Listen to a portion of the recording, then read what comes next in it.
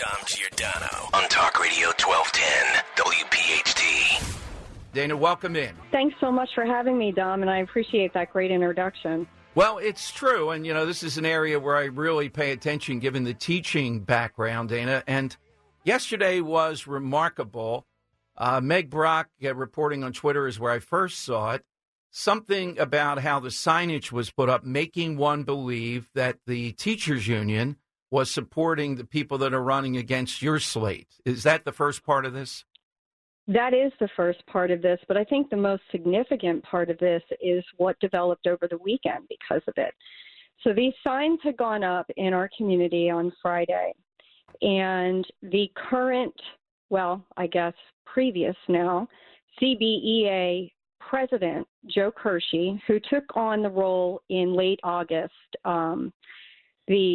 the board president had moved on to a position at the state level with PSEA.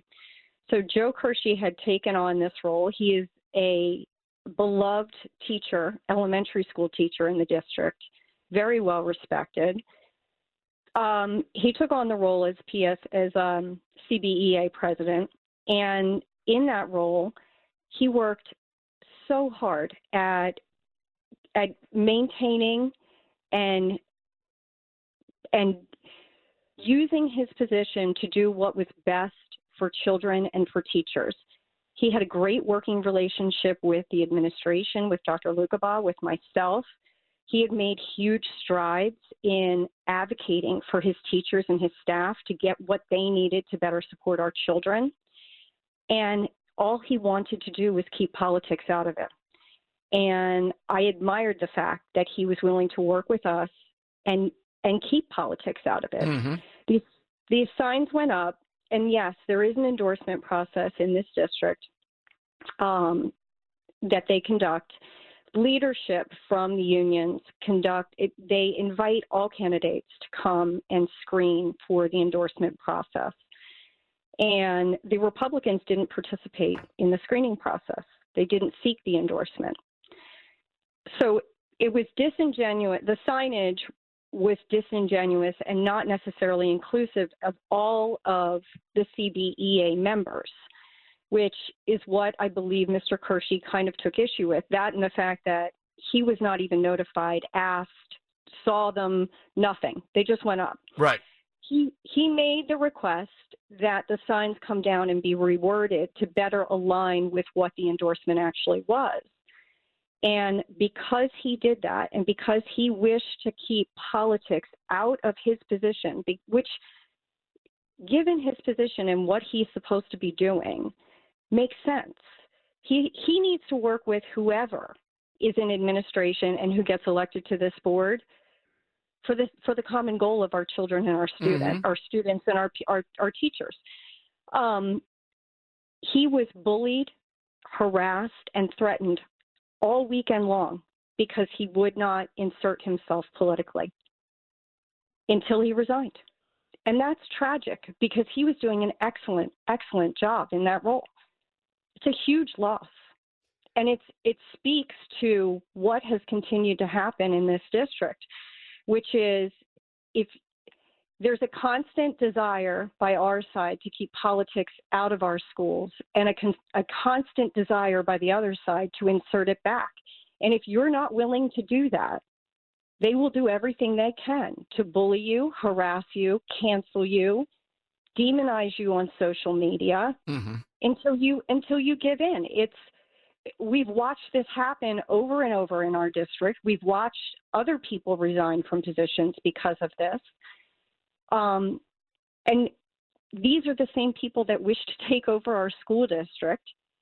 And they're the same people that will 100% fire Dr. Lukabaugh if they get power of this board.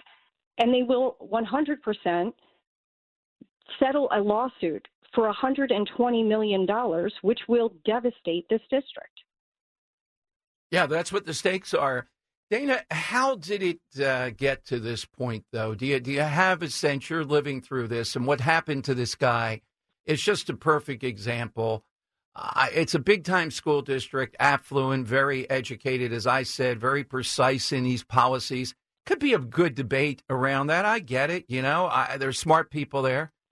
But the intensity of this, a lot of it seems to be outside sources making this their Alamo. They're determined they're going to take you out. I completely agree with you. We've had so much outside interference in this election, so much outside money. The money that's being spent on the other side it's insane. So where do people go that want to continue with the policies that you and I have talked about for some time now for the slate of candidates, because in the school board election, sadly, people are starting to come around to see how we saw during COVID how important this is. Anybody can be president. It doesn't drill down to the level where you are. And the significance of this, if Dana Hunter and your group win, I think it will send a message to other school boards. This is the template to follow to calmly get these things straight so that education of kids is paramount and not outside agendas. So, Dana, where do they go? So Central Bucks Forward is our website where you can find information on all the candidates.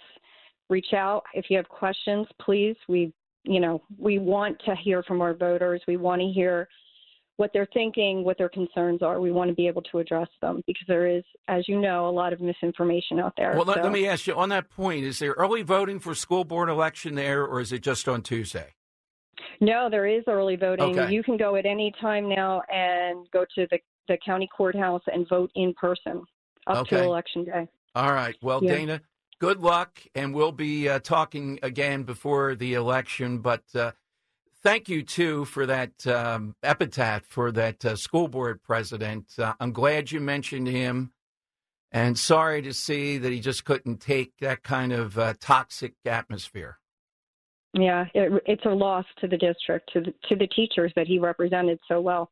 Thank you, Dana. Thank you very much. Thanks so much. You're welcome. I appreciate it. Dom Giordano, weekdays noon till 3 from Talk Radio 1210 WPHT.